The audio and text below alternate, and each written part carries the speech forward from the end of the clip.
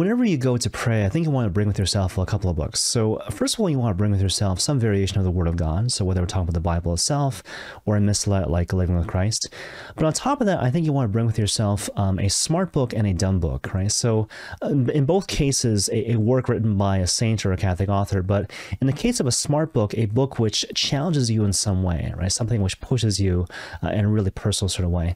But in addition to that, a so-called dumb book, maybe a book with points of meditation or whatever, something which is still solid, something which is still orthodox, but at the same time, something which you can read when you're feeling tired or somewhat off, because you're not always going to be feeling on top of your game.